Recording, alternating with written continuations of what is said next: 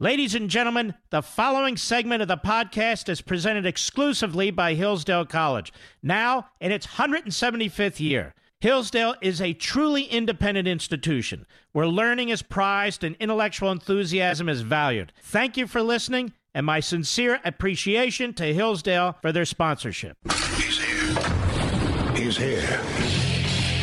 Now, broadcasting from the underground command post, deep in the bowels of a hidden bunker, somewhere under the brick and steel of a nondescript building, we've once again made contact with our leader, Mark Levin. Hello, America. I'm Mark Levin. Our number, 877-381-3811, 877-381-3811.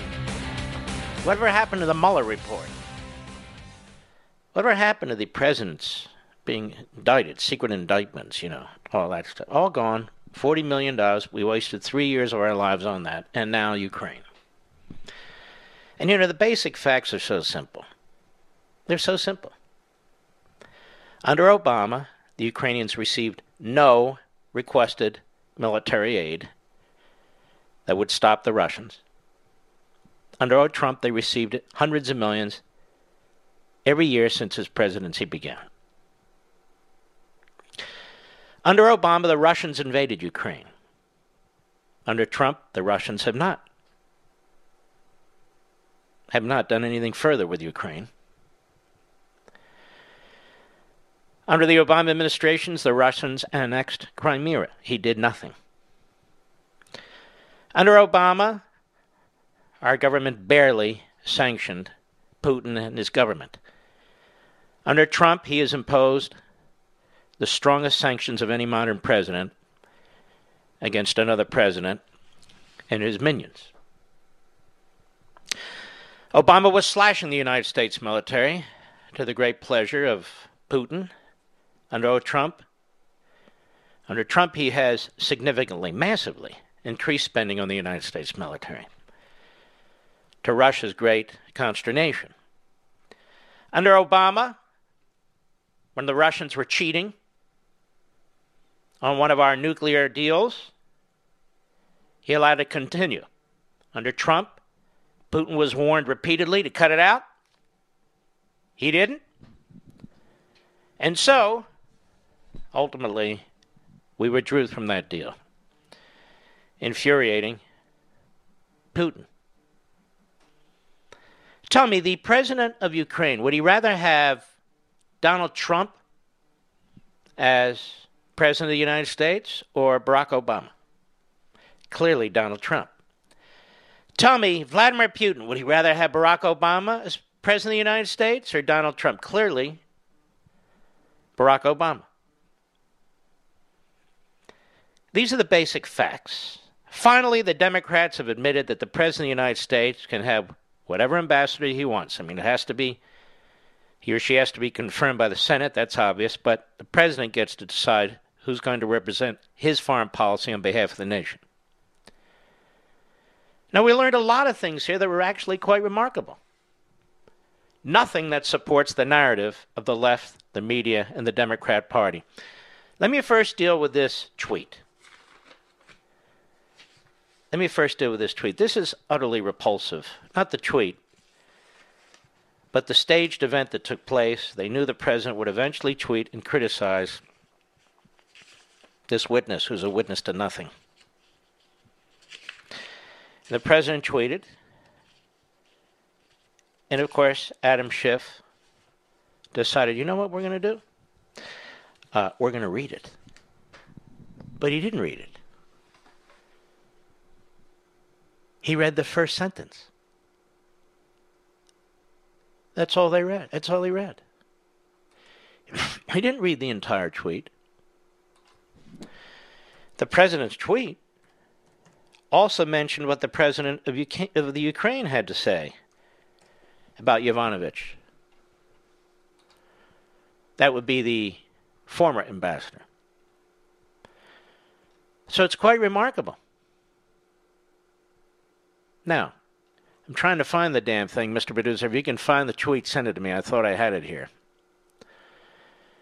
But the Ukrainian president was not keen on the American ambassador. The president of the United States was not keen on the American ambassador. She had a 3-year assignment that was coming to an end. She wanted it extended. She didn't get it extended. She was removed. It's very sad that what was done to her. She was asked what kind of job she would like. She became a professor at Georgetown, full salary, where she teaches one course. Horrific. She felt intimidated. Do we have that, Mr. Producer, that audio? Let's go with it. I don't have the number in front of me. Okay, Mr. Producer asked for 1 minute. I'm trying to get to our audio. And in the audio, we have the moment. I'm trying to kill time, Rich. You got it or not? I know, Rich. Do we have it or not? Yes or no? We don't have it. We'll have it after the break. And what happened was the president tweeted, Schiff in the middle of the hearing, read one sentence out of it, added his commentary, asked her opinion if she felt threatened, and she felt threatened. First, they built her up as George Patton. She's been in every hellhole, strong, courageous, and so forth, but the tweet threatened her. And I put out on social media, and others eventually picked up, well, how could the tweet threaten her? How can it be witness intimidation? She's testifying. She wouldn't even have known about it if Adam Schiff hadn't read part of it. But he only read part of it because he's a serial liar. He is a pathological liar. Here was the exchange. Go. As we sit here testifying, the president is attacking you on Twitter. And I'd like to give you a chance to respond. I'll read part of one of his tweets. Everywhere Marie Yovanovitch went turned bad.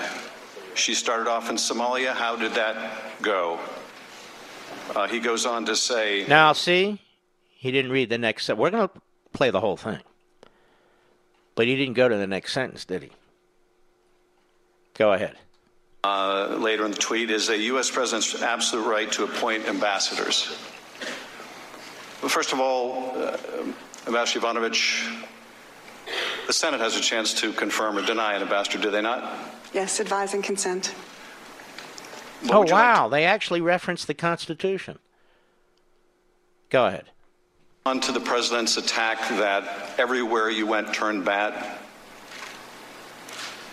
Well, I mean, is that intimidating? You know, this is all drama. It's all phony. I know.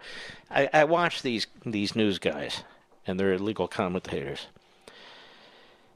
And they treat her like she is a veal.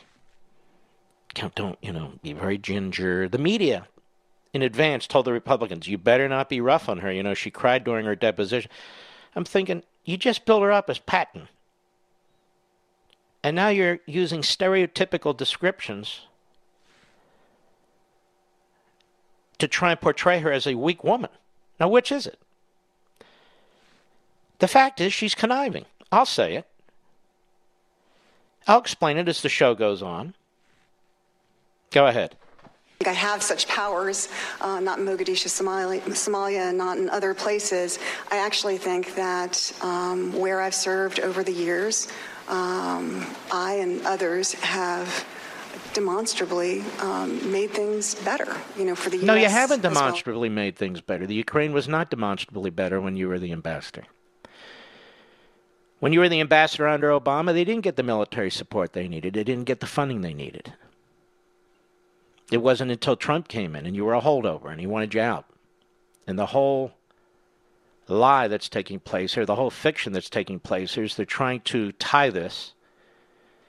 They're trying to tie this to some kind of a quid pro quo or bribery or extortion or whatever the hell they call it these days.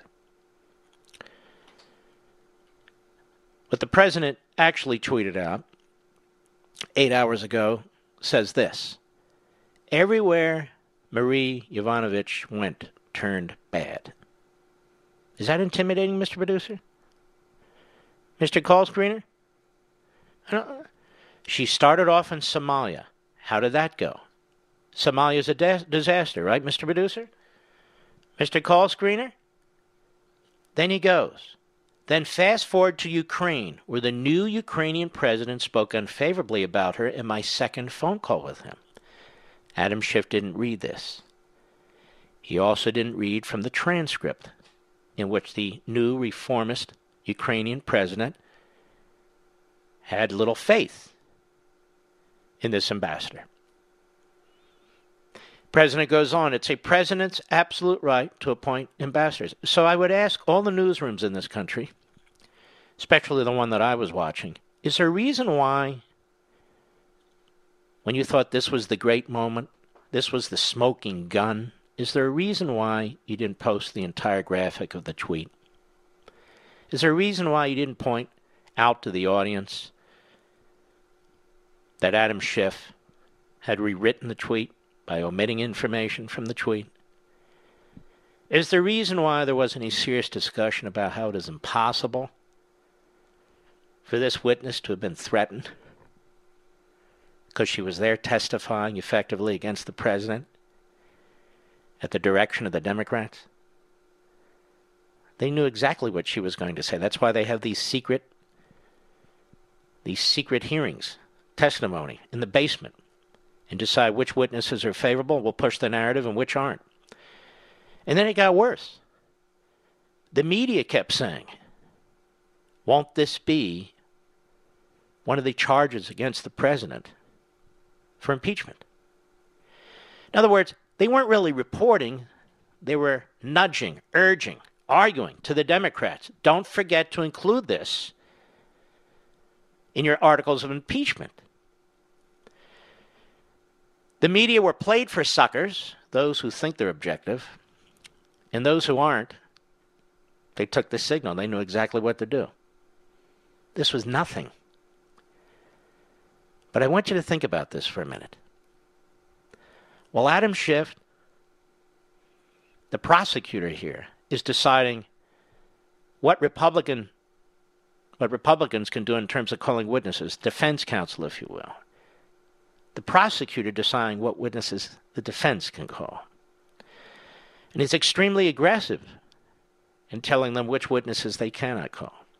And while Adam Schiff said over and over and over and over again that we would hear from the whistleblower, and now he's covering up for the whistleblower because he's covering up for himself and his staff in the Democrat Party. So the person who is said to have triggered all this remains behind a curtain. His lawyers who called for a coup don't hear from them anymore. Adam Schiff has denied the president's counsel the right to be in those secret depositions. Unheard of in American history. In American history under impeachment circumstances. And we can go on and on and on. You're familiar with it. It's the president, you see, who can't get witnesses called, who can't get his counsel into that room, who can't defend himself and his presidency and the office of the presidency. It is he, you see, who's intimidated a witness by exercising his First Amendment right under the Constitution. Witness intimidation doesn't even meet the definition. And some of my old friends on TV, they're even there saying, politically it's a disaster. Politically, why doesn't he just stop tweeting? If this president stops tweeting, he's finished. Because then all information will be laundered through the media. He can't stop tweeting. He must. And it's important that he get information out to the American people who may not be watching cable TV or network TV or what have you. So it's not witness intimidation under the law. It's not witness intimidation from a constitutional perspective for somebody to defend themselves. It's not witness intimidation because the witness testified to script. She look intimidated to you? She looked like a hardcore, tough, 33-year State Department bureaucrat, and there's no bureaucracy that's worse. No bureaucracy that's worse. But the president tweeted, so they even lied about the substance of his tweet. They lied about what witness tampering is. They lied that she could even be intimidated as a matter of physical fact, except for the fact that Adam Schiff read a truncated form that would serve his narrative. And all day long and into the night, this is the great thing they say that came out of the hearing. There was actually something very important that did come out of the hearing. At least from my perspective, and I'll tell you what it is when we come back. Mark Levin.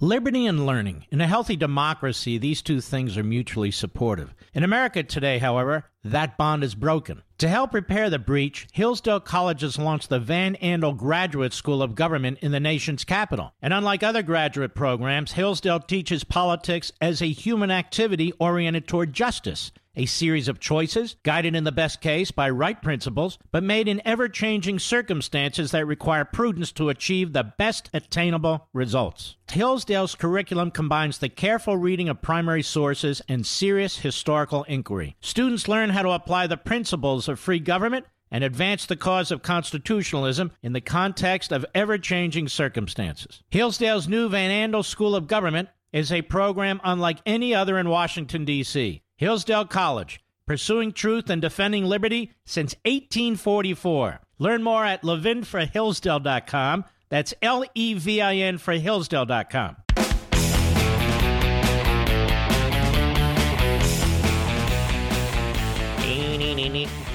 What's the guy's name again, Mr. Producer? Caleb what? I can't pronounce it. Akarma? Hope you're paying attention there, fella. Hour 3.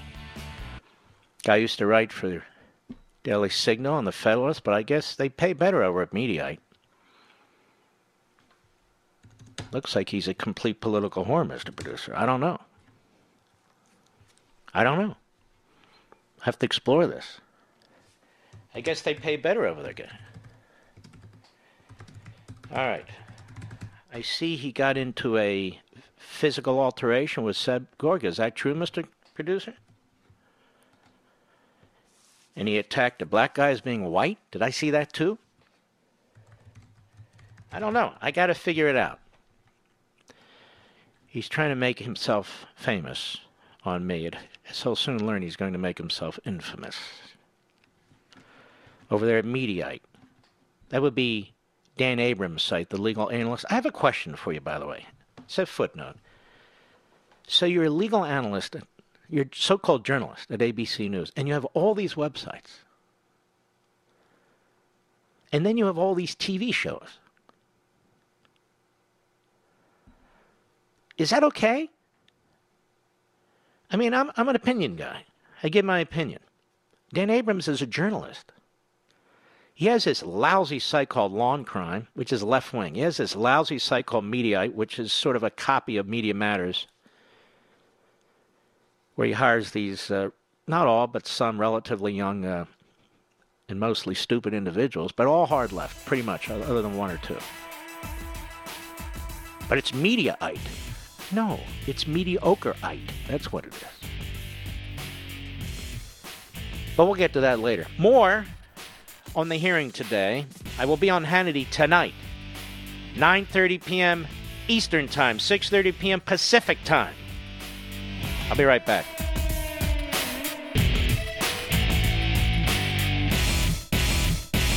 Since its founding in 1844, Hillsdale College has provided students with sound learning of the kind essential to preserving our civil and religious liberty. Now, I want to tell you about Imprimis, the free monthly speech digest of Hillsdale College. Imprimis is dedicated to educating citizens and promoting civil and religious liberty by covering important cultural, economic, political, and educational issues. First published in 1972, Imprimis is one of America's most widely read publications in support of liberty, with more subscribers, 3.9 million, than the Wall Street Journal and the New York Times. And recent Imprimis publications have addressed issues like free speech, the regulation of big tech, mental illness, and the American medical insurance system. And because America's founding principles are so important, Hillsdale offers Imprimis absolutely free of charge to anyone who requests it. That's right, you can subscribe to Imprimis for free. Here's what I want you to do. I want you to visit imprimis.hillsdale.edu for your free subscription. That's Imprimis, IMPRIMIS.hillsdale.edu. Welcome to Hillsdale.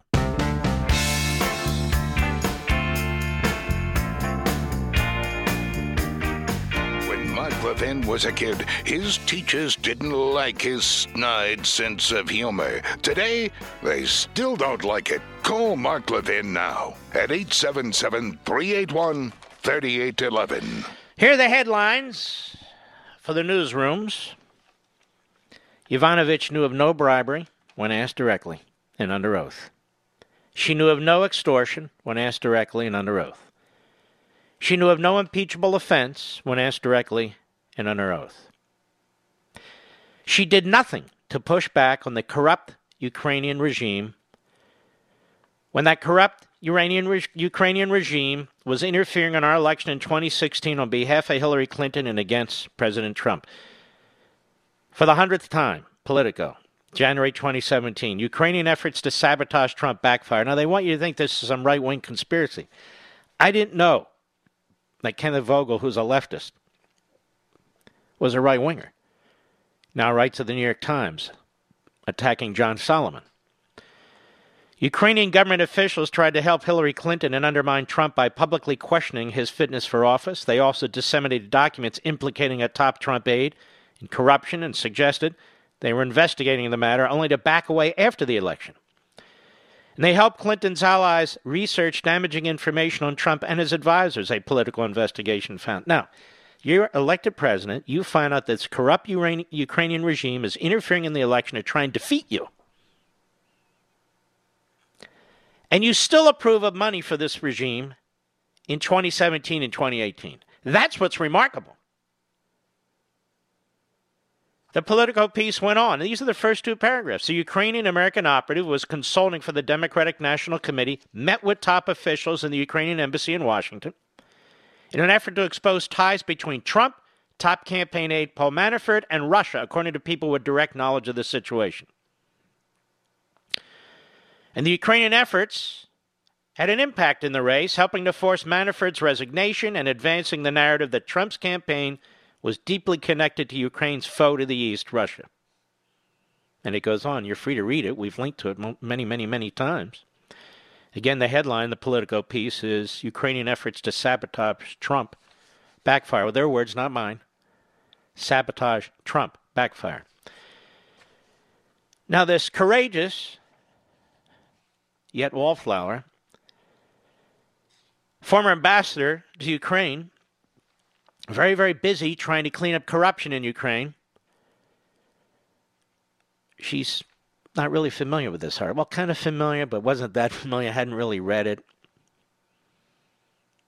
So she didn't do anything. She didn't even raise an objection. She said, well, that's really Washington's business. Well, then what do we have an ambassador for? No, she's an anti-Trumper. Let's just be blunt. It's quite obvious. And listen to her testimony. Why is it that Adam Schiff was trying to protect her? Why is it that Adam Schiff was trying to lead her and did, in fact, lead her? Why is it if you listen carefully and if you litigate cases like I have in the past, but if you really listen carefully, you don't have to be a lawyer, to the way she answered the Republicans, rarely,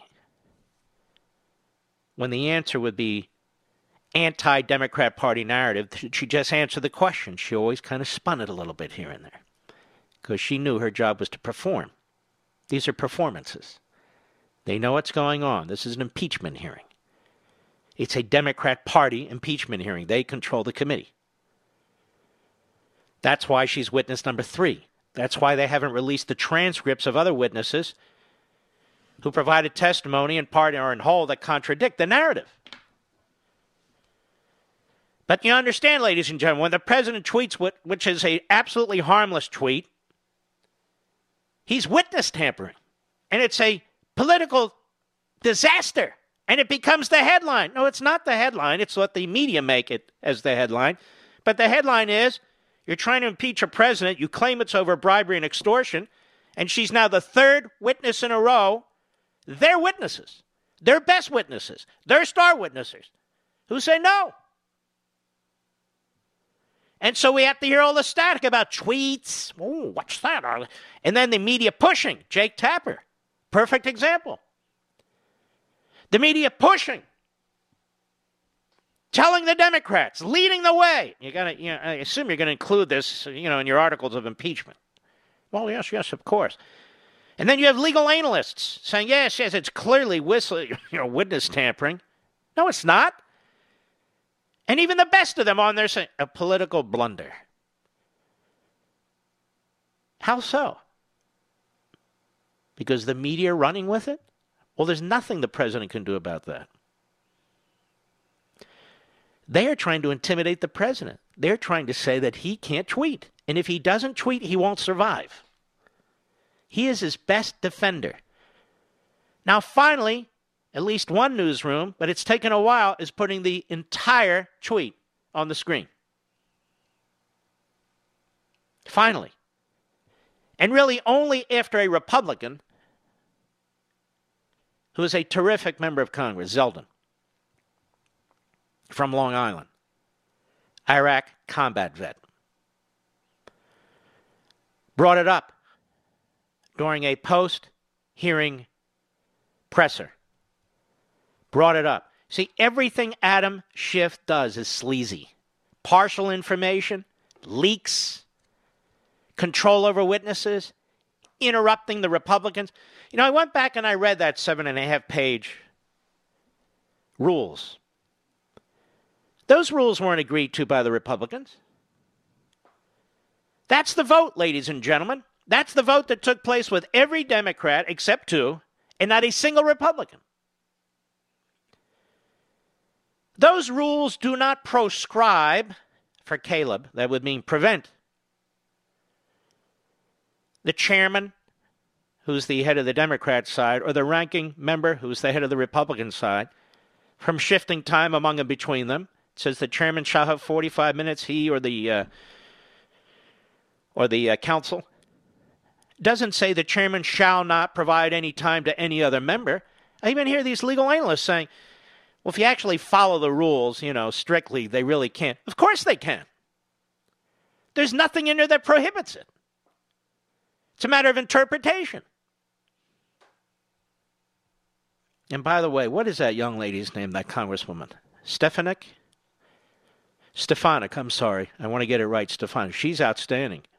Elise Stefanik is showing herself to be superstar.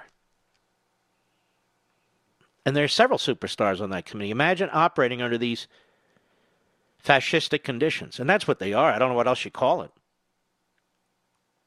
They are fascistic conditions. And I want to remind you folks, although you already know it, but the legal analysts and the phony journalists, the Constitution does not say what you legal analysts keep saying, that impeachment is whatever the Democrats say it is, or whatever the House says it is. That's not what the Constitution says. Why don't you read what the Constitution says out loud? Why don't you read what's in Madison's notes? Read it out loud. What's taking place in the House is one of the things that they feared when they were debating whether or not to even include an impeachment clause. It'll be up to the Senate to control this. Mitch McConnell and the Republicans. And if they don't control it, it won't be controlled. And then it'll be up to us to reward those who deserve to be rewarded and punish those who deserve to have their asses kicked out in the next election. I'm telling you this. If Mitch McConnell doesn't do the right thing in the Senate, and if he doesn't have the power to keep the Republicans together, he needs to go. Because he will not make room. He will not make room for a successor. He's going to hang in there posthumously if he has to. I'm going to take a little early break here down the line. I'll be right back. Mark Levin.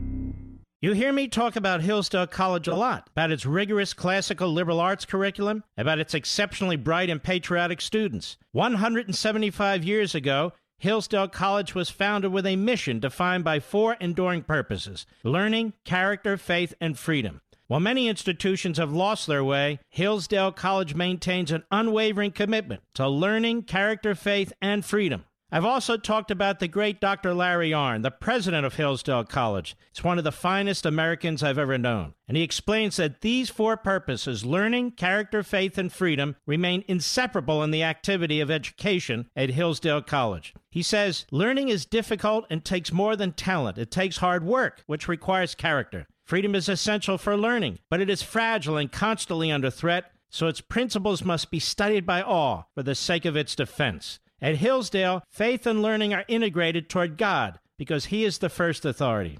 Folks, if you've ever wondered why I love Hillsdale College, now you know. Visit hillsdale.edu. That's hillsdale.edu for more information. Hillsdale College, pursuing truth and defending liberty since 1844. Remember, that's hillsdale.edu, hillsdale.edu.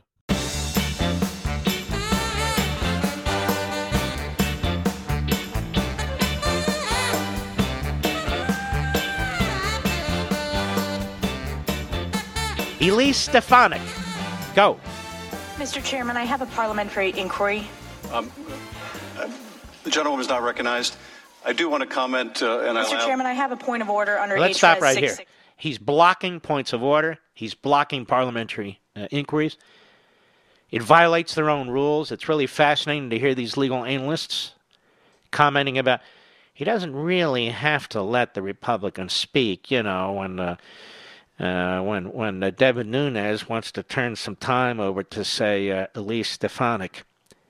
But he does have to consider points of order and parliamentary inquiries, and he shut them all down. Go ahead. The gentleman will state her point of order. The point of order is, will the chairman continue to prohibit witnesses from answering Republican questions as you've done in closed hearings and as you did this week when you interrupted our questions? That is not a proper point of order. The gentleman will suspend. Mr. Speaker, Mr. Chairman, I have a... The gentleman is not recognized. Mr. Chairman, I have a point of order. The gentleman is not recognized. I have a point of order, though. The gentleman is not recognized. You want to respond? I allowed the point member of to... order. The gentleman is not recognized. Mr. Chairman, there are four transcripts that have not been released. The gentleman is not recognized. Holy Ranking cow. member. Unbelievable. You heard Jim Jordan, also tremendous. Holy cow, because that's not how you conduct yourself. They are power hungry. They have a very slim majority. They lose 16 seats, and that's got to be our folks. Are you angry tonight, America? May I make a suggestion? If you're angry tonight, show it. Give donations to the Trump campaign, or find out who these so-called moderate Democrats are, these 31, particularly if you live in their districts, and give donations to the candidates running against them. You don't have to tolerate this. Or if you're sick and tired of watching certain hosts, sick and tired of watching certain legal analysts, even people you thought you liked, don't watch them anymore. Don't watch them anymore. Trust me, you'll get by. You'll do just fine. Let's hear some more Elise, please. Go ahead. My questions today will focus on three key themes. The first is the role of the president when it comes to appointing our ambassadors. The second is long-standing corruption in Ukraine. And the third is aid to Ukraine. Earlier this week, as you know, we heard from George Kent. And I know that Mr. Kent is a colleague, a friend, and someone who you deeply respect. In his testimony, he stated, all ambassadors serve the pleasure of the president. You would agree with that statement, correct? Yes. And in fact, he elaborated and went on to emphasize that this is without question. Everybody understands that. You would agree with that? I would agree with that. And in your own deposition under oath, you stated, quote, although I understand, everyone understands that I serve at the pleasure of the president. Is that correct? Yes. And just so there's no public confusion, you are still... By the way, does she sound intimidated to anybody out there? Does she sound intimidated to you, Mr. Producer? She sounds like she's annoyed that the Republicans are even there. Yeah. It's very smug and arrogant. And to me, that's how she came off. Smug and arrogant.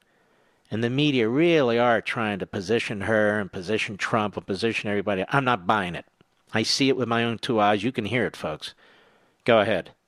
Correct? Yes. And in the deposition, you say that you personally asked whether it would be possible to be a fellow at Georgetown University, and that was arranged for me, and I'm very grateful. That's where you're posted today, correct? Yes. Georgetown students are lucky to have you. We are lucky to have you in Foreign Service, and I again want to thank you for your tremendous public service. Shifting gears to corruption in Ukraine, in your powerful deposition, you described, quote, "We have long understood that strong anti-corruption efforts must form an essential part of our policy in Ukraine, and now there is a window of opportunity to do that. And so why is this important, and why is this important to us? Put simply, anti-corruption efforts serve Ukraine's interests, but they also serve ours as well." Is that still your testimony? Yes. And particularly at the critical time in 2014, after the Ukrainian elections, you testified that the Ukrainian people had made clear in that very election that they were done with corruption, correct? Yes. And you also testified that the Ukrainians thought it would be a good idea to set up this architecture of a special investigative office that would be all about the crimes of corruption, correct? Yes.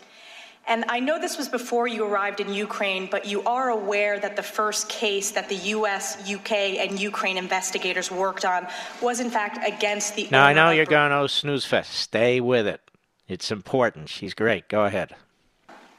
Yes. And that was during the Obama administration. Yes. And in your testimony, you said today, the investigation was never formally closed because, quote, "it's frankly useful to keep that company hanging on a hook," right?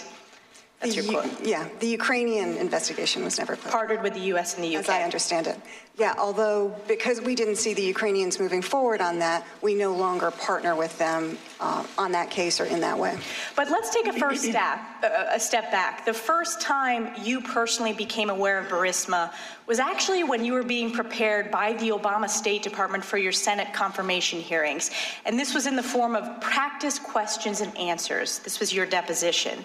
And you testified that in this particular practice Q&A with the Obama State Department, it wasn't just generally about Burisma and corruption, it was specifically about Hunter Biden and Burisma. Is that correct? Yes, it is. And the exact quote from your testimony, Ambassador, is, quote, "The way the question was phrased in this model Q&A was, what can you tell us about Hunter Biden's, being named to the board of Burisma?" So for the millions of Americans watching, President Obama's own State Department was so concerned about potential conflicts of interest from Hunter Biden's role at Burisma that they raised it themselves while prepping this wonderful ambassador nominee before her confirmation. And yet our Democratic colleagues and the chairman of this committee cry foul when we dare ask that same question. Wow. See, this is the headline. And one of the legal analysts said, no, look, when they prepare for hearings, they get all these questions, and it's not a big deal, and they kind of dismiss them. Excuse me? Given all the crapola that comes through the microphones of these members of Congress, and the leading questions, and why didn't the media go back and look at any of this? This is incredible. So in Q&As in preparation for her hearing to be confirmed as the ambassador with Ukraine, the State Department itself grilled her through a number of questions relating to Burisma, Hunter Biden, and an appearance of a conflict. Do you understand that, folks? And you know what she did about all that? Nothing. Zero. There's your headline. I'll be right back. From the Westwood One Podcast Network. He's here.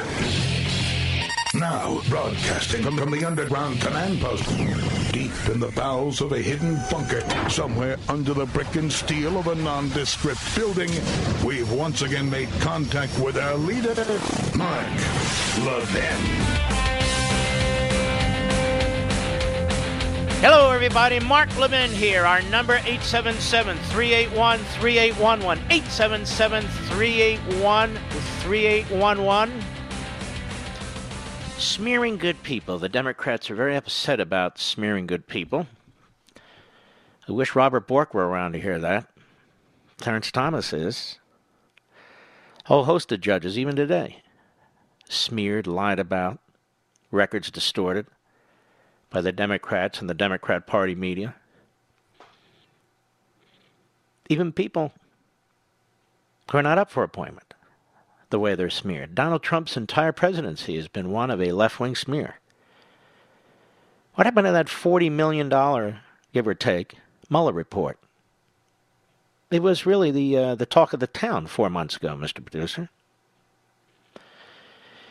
And we're debating the fine points of obstruction of justice.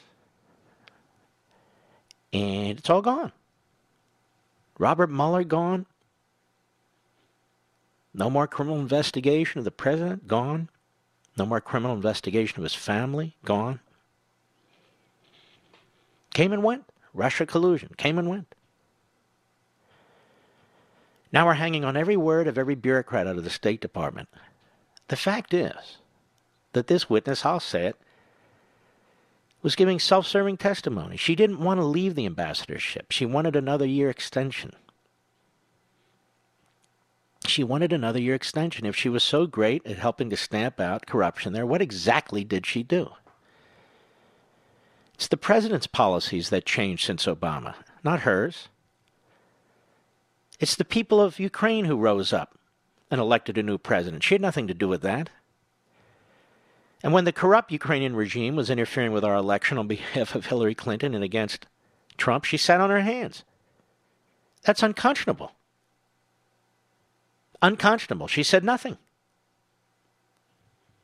That's a Washington matter. No, you're the ambassador to Ukraine. You had a lot of opinions about a lot of things. When Ukraine didn't get funding, she obviously was not that effective. She couldn't persuade the interagency group and her boss, Obama, to give them the funding. And when Trump came to be president of the United States,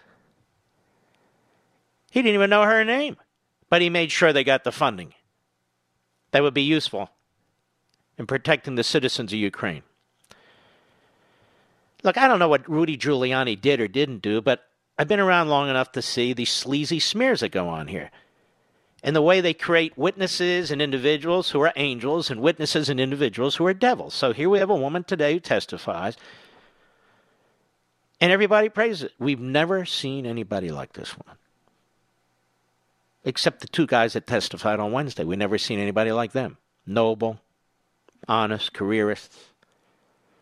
Didn't have a political bone in their body. Just looking out for America and looking out for our friends in the Ukraine. Donald Trump, Hitler, Mussolini, Stalin. That's just the start of it. Rudy Giuliani, back channel, sleazy, backdooring, self-dealing. I hope you don't have to listen to the network news I have to listen to. It's so disgusting. I don't know how MSNBC and CNN and others have snuck in here and taken over our network news, but it is disgusting. But the Democrats are the last to talk about smearing people and intimidating people and so forth. And same with the media. They do this all the time.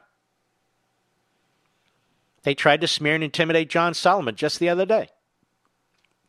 To try and smear and intimidate a retired lieutenant colonel who knew Vindman and knows him. And they're concerned the Republicans might call him to testify. But they don't have to worry about that because Adam Schiff has everything under control. He is the face of modern-day tyranny. Well, they quote Benjamin Franklin in the Constitution. He is the face of modern-day tyranny. And they always have to have a fall guy, the Democrats, you know. So now Rudy Giuliani, who has a tremendous history as a prosecutor. You have to give him that, even if you don't like him. Who did a great job defending the president on the Russia collusion probe. Well, that's the problem. Now they got to take him out. And that's why you're seeing more and more articles about me in the media from the left-wingers. Media Matter puts the word out, so a Hollywood Reporter picks it up. The Daily Beast picks it up. Mediaite picks it up. The usual sources. It doesn't matter to me. I've got more viewers, more listeners, more readers than all of them put together through hard work and content. That's you. You. That's why the president cannot give up tweeting. You may not agree with everything he tweets and so forth, and so that's fine. He hasn't committed any crimes. He hasn't committed any impeachable offense. The media don't seem to care when they write lousy false articles with anonymous sources, and when they're wrong, they never circle back. Or when they broadcast lies that are fed to them by others. What about their record? The media in this country suck. We do not have a free press. It is a Democrat Party press, as I wrote in On Freedom of the Press and have said for decades. There's no difference between the two. You cannot find a difference between Jake Tapper and Adam Schiff. You cannot.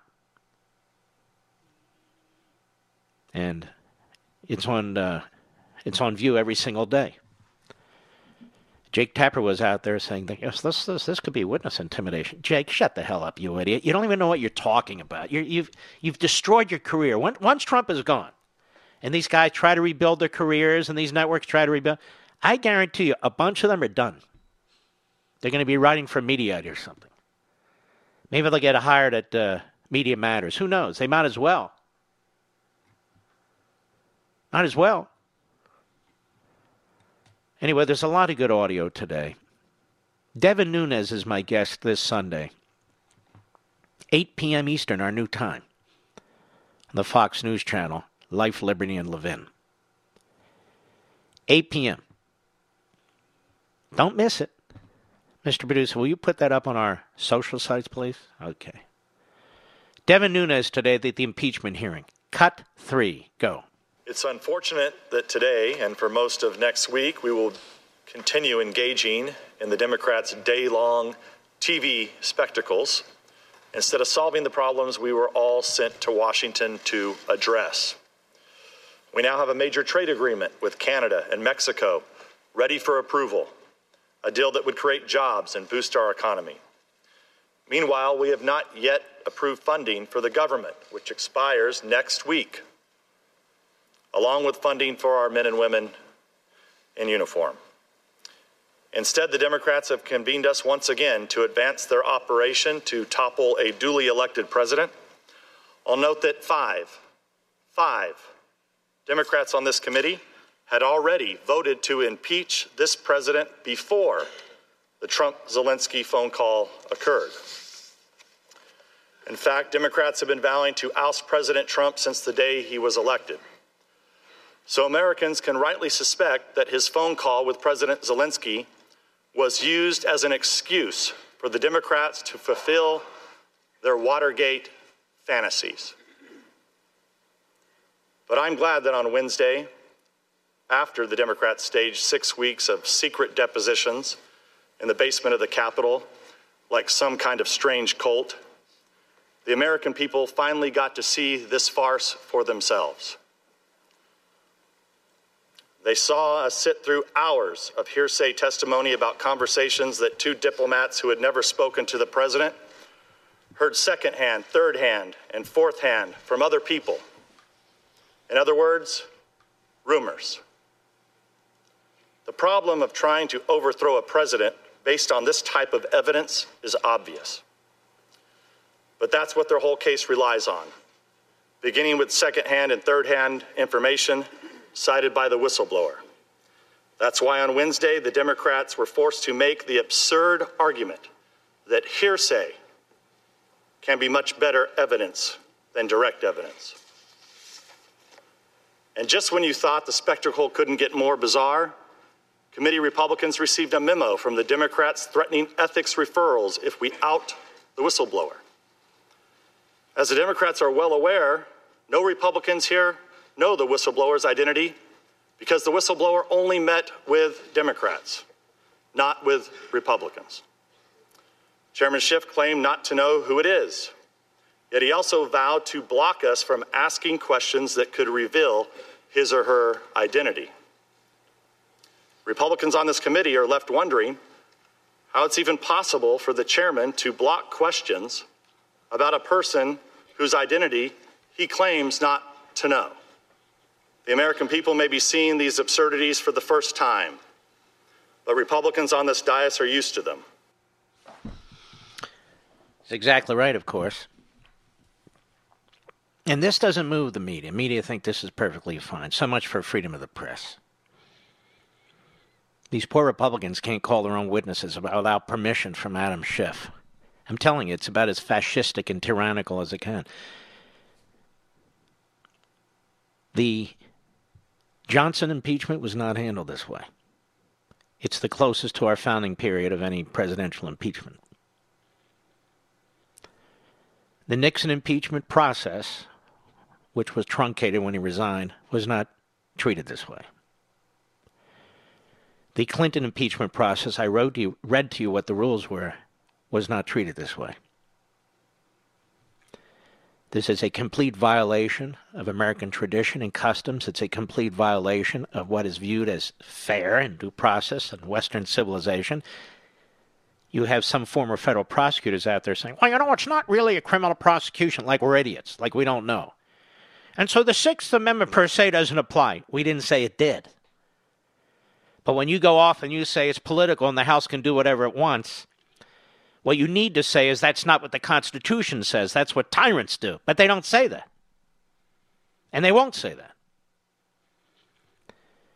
When you have journalists who know nothing about the law or the Constitution and make it their point not to, go on about how a presidential tweet is witness tampering when the witness testified in secret before and is testifying openly now. As a rational matter, it can't be witnessing tampering. Under federal law, if it did apply, it wouldn't be witness tampering. And the damn witness doesn't even know about it until Adam Schiff brings it up. So as a practical matter, it's impossible to be witness tampering. And then they fall back on, but it's witness tampering. It sends a message to other witnesses. What are you talking about? The problem is the Republicans can't get their witnesses in front of a microphone. And there's transcripts the Democrats won't release to allow them to use during the course of this so-called impeachment hearing. Why are you purposely lying to the public? Or are you this truly stupid? Devin Nunes is a hero. We've been talking about what they try to do to good people. They try and smear us all the time, and yet don't say anything about Blasey Ford. No.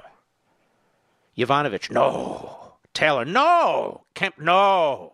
Rudy, kill him. Anyone they disagree with, as a matter of fact. John Solomon, kill him. And so forth. One more Devin Nunes, cut 4, go.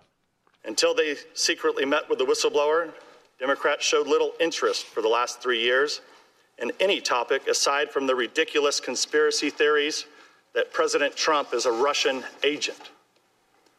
When you find yourself on the phone, like the Democrats did with Russian pranksters offering you nude pictures of Trump, and afterward you order your staff to follow up and get the photos, as the Democrats also did, then it might be time to ask yourself if you've gone out too far on a limb, even as they were accusing By the way, media, that's called an attempted smear when you're trying to get stuff like that on a president. And why are you trying to get stuff like that on a president? To blackmail him to resign?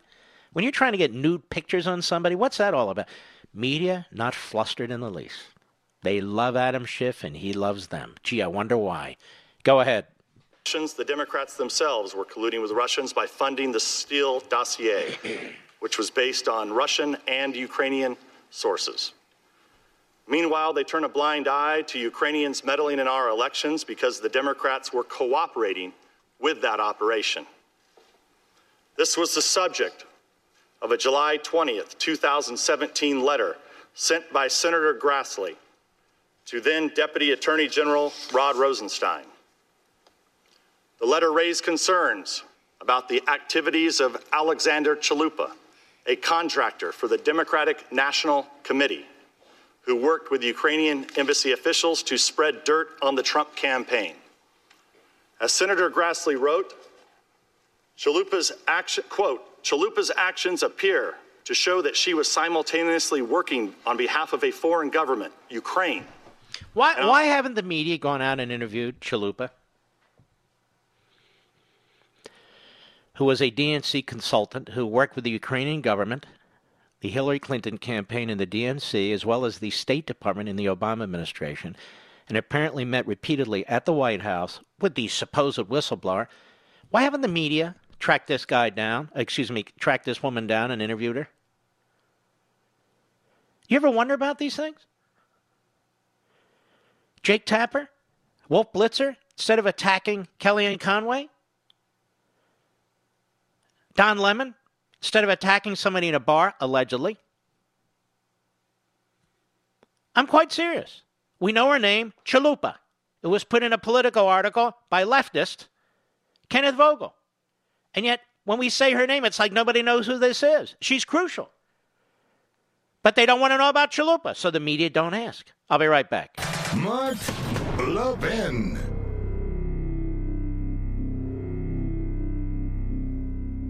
In today's digital age, where cyber threats loom larger than ever, safeguarding your personal information is paramount. So why is Congress considering a law that could put your credit card data at greater risk of being hacked and exposed to foreign networks? This Durbin-Marshall credit card bill could jeopardize your financial data, make it more susceptible to cyber intrusions. It's a controversial bill that proposes a shift in billions of dollars worth of consumer transactions to payment networks that lack the robust security measures consumers rely on. Who could possibly want that? Well, the answer? Woke corporate megastores seeking to inflate their multi-billion-dollar profit margins. The Durbin-Marshall credit card bill will undermine our safe and convenient payment systems and endanger your data security. It's time to take a stand. Visit electronicpaymentscoalition.org. Make your voice heard. Tell your senators to oppose the radical Durbin-Marshall credit card bill, paid for by the Electronic Payments Coalition.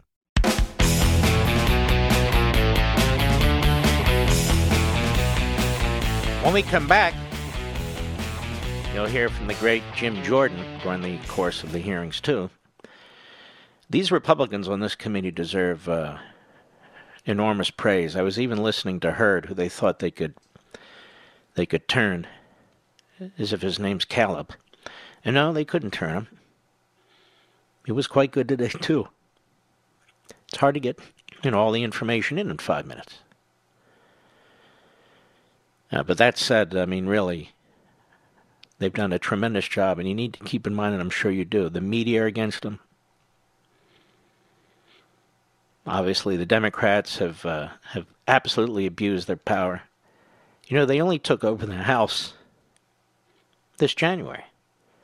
Look how fast they move to consolidate power. This is how, once they take power in a in a state that goes blue, they never give it up, or rarely. They consolidate it. They don't care if they change the... You still have long in the tooth Mitch McConnell over in their Senate. Well, bipartisan here, 6 weeks, maybe 8 weeks trial. You never really know about these sorts of things here. Can't change the rules. The rules are the rules here. We can't change them. Meanwhile, in the House, there's no rules. There are rules. They steamroller. They push through. No shame, no apology. They're for the people. They want to prevent smears and all, don't you know? They're following the Constitution. But in the Senate, you want to know why the Republicans get their ass kicked all the time? Look at McConnell and the boys. I'll be right back.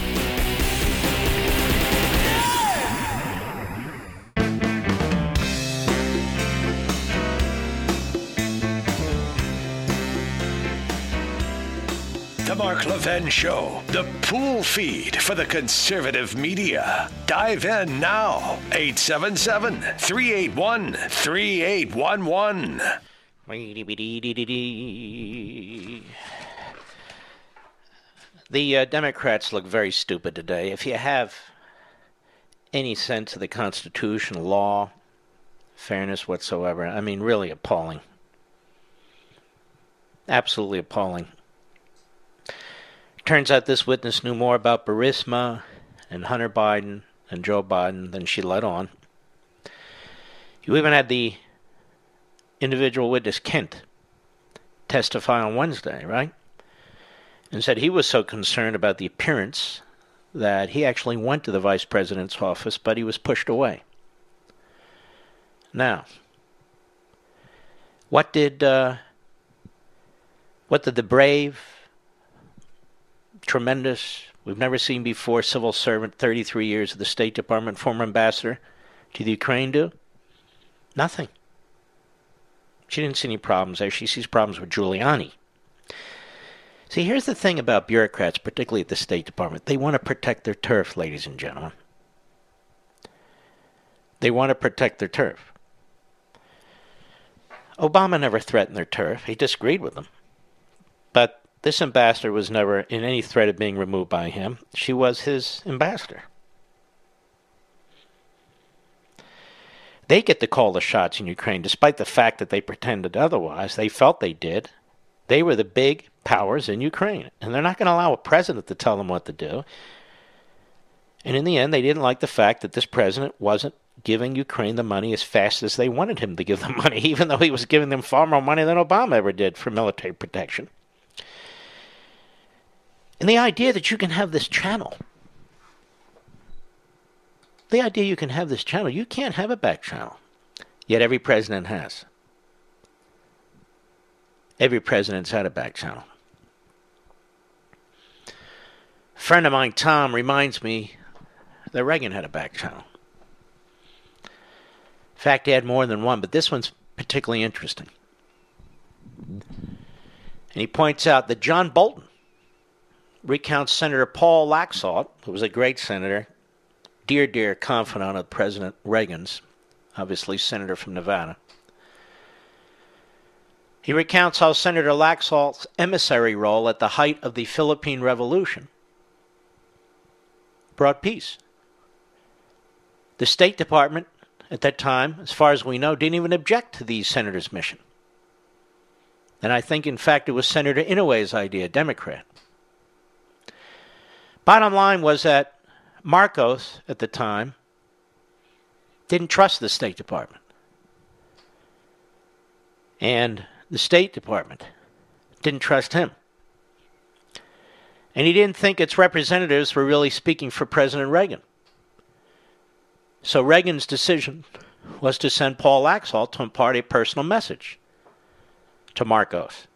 It was to go peaceably, and he'd be protected, in so many words. It's interesting that when the chips were down and the Philippines were teetering on the brink of war, Marcos called Senator Laxalt, not the State Department. And what did Laxalt tell him? I think you should cut and cut cleanly, quote unquote. And Marcos, after being in office for about 20 years, departed peacefully a few hours later. So in that instance, Reagan had Laxalt. Trump's had Giuliani, and now they're trying to criminalize what Giuliani did. And Clinton had Dennis Rodman, I seem to recall, Mr. Producer. I don't believe that was one of the charges against Clinton, was it? That he went around the State Department with Dennis Rodman? Or was it Obama who had Dennis Rodman? I think it was Clinton. Doesn't matter. Also, look how the press reports here. You have AOC, who's accomplished nothing, and yet they have celebrated it and promoted her. Dim-witted as they come. So, against capitalism, hates Trump, for impeachment, you can go on and on and on. Now you have this young lady today, Elise Stefanik. And this really isn't the first hearing where she's been a star. She's just good at what she's doing. They don't promote Elise Stefanik over at the Constipated News Network and MSLSD, in the New York Slimes and the Washington Compost, at NBC, CBS, and ABC, and you name it, the way that they promote AOC. They don't promote her at all. In fact, they trash her. Or they omit her, like she never existed. If Stefanik were a Democrat, she'd be a star. She's a Republican, so she's an annoyance. AOC's the star. A Republic cannot survive without a free media, without a free press. And this free press, without any molestation from the government, has chosen sides in the battle over liberty. Now, I feel they've chosen the wrong side, but they've chosen sides. And that's the whole point of freedom of the press. It's a terrible thing. I know it is. You know, there are 4 purposes of education at Hillsdale College: learning, character, faith, and freedom. For 175 years, Hillsdale's been committed to these 4 pillars of its mission. Other colleges started off with good intention. Many of them have lost their way. Hillsdale College maintains an unwavering commitment to learning, character, faith, and freedom. I've known Hillsdale's president, Dr. Larry Arnn, for many years. He says learning is difficult and takes more than talent. It takes hard work, which requires character. Freedom is essential for learning, but it's fragile and constantly under threat. So its principles must be studied by all for the sake of its defense. At Hillsdale, faith and learning are integrated toward God because He's the first authority. Now, Hillsdale has a rigorous, true liberal arts curriculum, and all students learn the basics of the U.S. Constitution. Whether they major in biology, business, economics, or any of the dozens of other areas of study. All students must learn what it means to be good citizens and why it's necessary to fight for freedom. Hillsdale College, pursuing truth and defending liberty since 1844. Learn more at levinforhillsdale.com, levinforhillsdale.com, Levin for Hillsdale.com. I'll be right back. Mark Levin.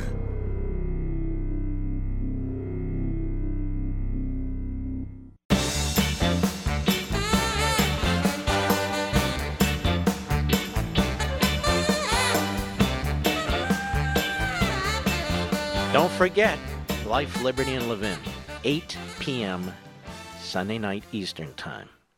A full hour with Devin Nunes. No gavels, no shouting him down, no tricks, no smears. He gets to speak. And we'll have a lot to talk about, won't we? I hope you'll watch it. I hope we continue to make it the most popular show on Sundays on Fox. 8 p.m. this Sunday, 5 p.m. Eastern Pacific Time. I do know my time zones. So I hope you'll stick with us. You know, we work very hard on this show. That's not why you need to stick with us, though. But I do everything I can to give the guest the opportunity to speak and to pry into things that you may not know or that haven't been discussed. And Devin Nunes is only the second individual who's been on my show twice on Fox. The first was Attorney General Ed Meese. So, hope you'll join us. Where am I, Mr. Producer? Oh, AMAC. You know, in a world that is lost... By the way, you're probably saying, why do you keep asking? I'll tell you why. There's a network problem in my house with the connections and the IT. I go between live reads, audio, links that I have created throughout the day, right, Rich? 3 in the morning, 5 in the morning, 10 in the morning, all day long. So I have to go back and forth. So I'm using my iPhone when I'm using my computer. And then, you know, I'm running out of one area. So if I'm going to go to the commercials, I really have to shut one down and open the other. So I'm just telling you, here I am. If you saw it, you'd laugh. That's why we're not going to have a Marco Cam or whatever they call the damn thing. In a world that has lost its way, lost respect for logic, law, and American history, who's defending you in Washington? Who speaks for conservatives? AMAC, the Association of Mature American Citizens, that's who. AMAC gives its members valuable everyday benefits while boldly defending America's priceless Constitution, sacred history, individual liberties, and our moral compass. AMAC fights for border and national security, freedom of speech and religion, and values articulated by Reagan and Trump, a strong defense, limited government, lower taxes. Hard to believe we're here, but we are. And AMAC is dedicated to remembering past sacrifices and preserving America's core values for the future. We oppose the rise of socialism and Medicare, that is Medicare for all, which would destroy Medicare and all private health care. And by the way, 2 million jobs. Now, if you're not an AMAC member, you really should be. The next election will decide our nation's future. Now, we'll either be true to America's noble past and pass that on to our children, or we'll sink the country. Please, folks, let's step up together. Sign up today, like I already have, for amac.us. That's amac.us, amac.us. I'll be right back. No, I won't, will I? I'm still here. Well, that's a good thing. All right. I've been going on a while. I got a lot I want to get into next hour, too. Mr. Producer, do we have an irregular American or regular Americans? Yeah. Sirius Satellite, our wonderful satellite. Jim in Vancouver, Washington. Go. Hello, Mark. Long-time listener. Love your show. Thank you, sir. I don't think the president did himself any favors today by tweeting during the hearing. Why is that? Tweeting to advance policy and go around the press is brilliant. It's a good thing. But today's tweet seemed to make him, in my opinion, look bad. Now, why? I'm a Republican. I voted for him last time. It doesn't matter to me. You're not testifying. I don't want to know about 33 years and your wife and your great-grandfather. I'm not attacking. I just want to know why. I read the tweet, and it didn't bother me in the least. To me, it came across as bullying. How? I want Trump's policies, but I want Did you read the whole tweet? I read the whole tweet. I watched it live. I love his policies, but I want more. But if you watched it live, you didn't hear the whole tweet. And they didn't show you the whole tweet. You actually had to go online to his site and get the tweet to know exactly what he said. I heard the tweet that came across on the No, you didn't hear it because they didn't read. Sir, you did not hear the whole tweet because they. What channel were you listening to? What network? I was listening to Fox. Right, and they didn't read the whole tweet. I was watching Fox too. The part that they read. Read. Yeah. And what was wrong with the part that they read? I thought it made him look small. I know, but I'm asking you why. What did it say that made him look small? Because it seemed as though he was... he said that she failed in these various positions. They're building her up, as they have the other two witnesses. On the one hand, she's George Patton, the way she goes into these areas. The other hand, she's killing off corruption in all these areas. Yeah. She knows nothing. Yeah. She conceals what she knows about Burisma early on and Hunter Biden. She's upset that Rudy Giuliani's going around her back. She didn't want to leave. She served a president that didn't give Ukraine a nickel when it came to military support. This president has given them hundreds of millions. And you expect what? The president just to sit there? He can't get his witnesses there. He can't get his lawyer there. And you say, what could he have tweeted that would have satisfied you? Or just don't do anything? He didn't need to tweet. And that's the problem. You're one of these guys, and there's a lot, and it's not a put down. I just strongly disagree with you, who don't, president shouldn't tweet, or he should tweet the way I would tweet, right? Meaning you. Listen, this is a PR battle that he's got to win. I'm well aware of that, but he's got to defend himself or he's not going to win. That's how they take Republicans down. Defend yourself in a professional manner. What's that? Defend yourself in a very professional manner. Well, what did he do that wasn't professional? Sir, will you quote to me what you think is not professional? Will I quote to you the way... Do you have it in front of you? I don't have the tweet in front of me, no. So you're calling me about the tweet. You don't have it in front of you. You told me, and again, I'm not a put down. I'm just explaining how well the media do what the media do, even with a pro-Trump Republican. That you felt it was bullying. You didn't hear the second sentence. I didn't either. I had to go on Twitter and get it. But you felt it was bullying. I thought it was bullying. What was put on the TV today, I thought it was bullying. And that's the important part. It's what the average Joe that's not... But the average Joe is fine with this. 57% of the American people say none of this is changing their mind. They're not, and the vast majority of them are Republicans. Mark, I think a lot of average Joes are concerned about the way Trump comes across as being unprofessional. First of all, I don't think you represent average Joes, and I don't. But he got elected. He's got relatively strong popularity under the circumstances. And I think average Joes are up, I think that's why they want Joe Biden, is to duke it out for the average Joes. I think Trump has a pretty good hold on them. We'll see in the end. But look, this is a man who got elected who wasn't expected to even get nominated. And this is a man who's had to fight from the minute he took office. So when you talk about him sounding like a bully based on what he's up against, I don't think you're processing this properly. But anyway, thank you for your call. I appreciate it. Mr. Badu, what is it about the tweet that was bullying? I mean, and their narrative is it's witness tampering. There she is testifying freely. He tweets. She's testifying. He can't even expect her to be reading the tweet, can he? No. So Schiff reads it. The media suckers and others, they run with it. They know he didn't read the entire tweet to her. He gets out of her that she feels intimidated. And yet she wasn't intimidated, as a matter of fact. And she went on with the script. She went on. So I don't even know why people say, that's fine. Some of you may think that. Go for it. I don't buy this narrative. I really don't. They said this during the Russia collusion. I just wish he would stop tweeting. If this man doesn't fight for himself, who the hell will fight for him?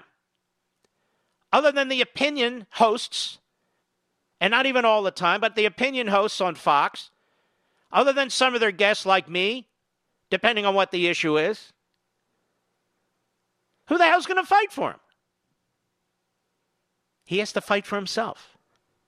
It's life or death, politically and otherwise. They're going after his family. They're going after his businesses. They go after his reputation.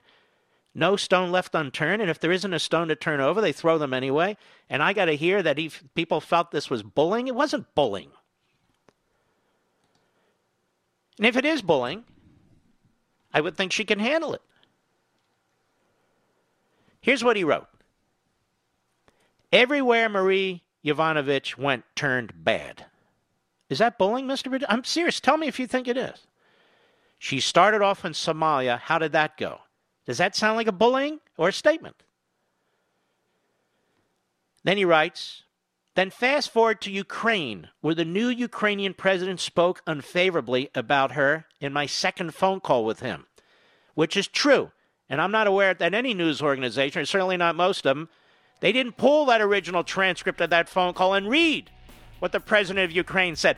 This is what news organizations are supposed to do. Not tell us what they think the Republicans should say, or how wonderful the witness was, and all the BS.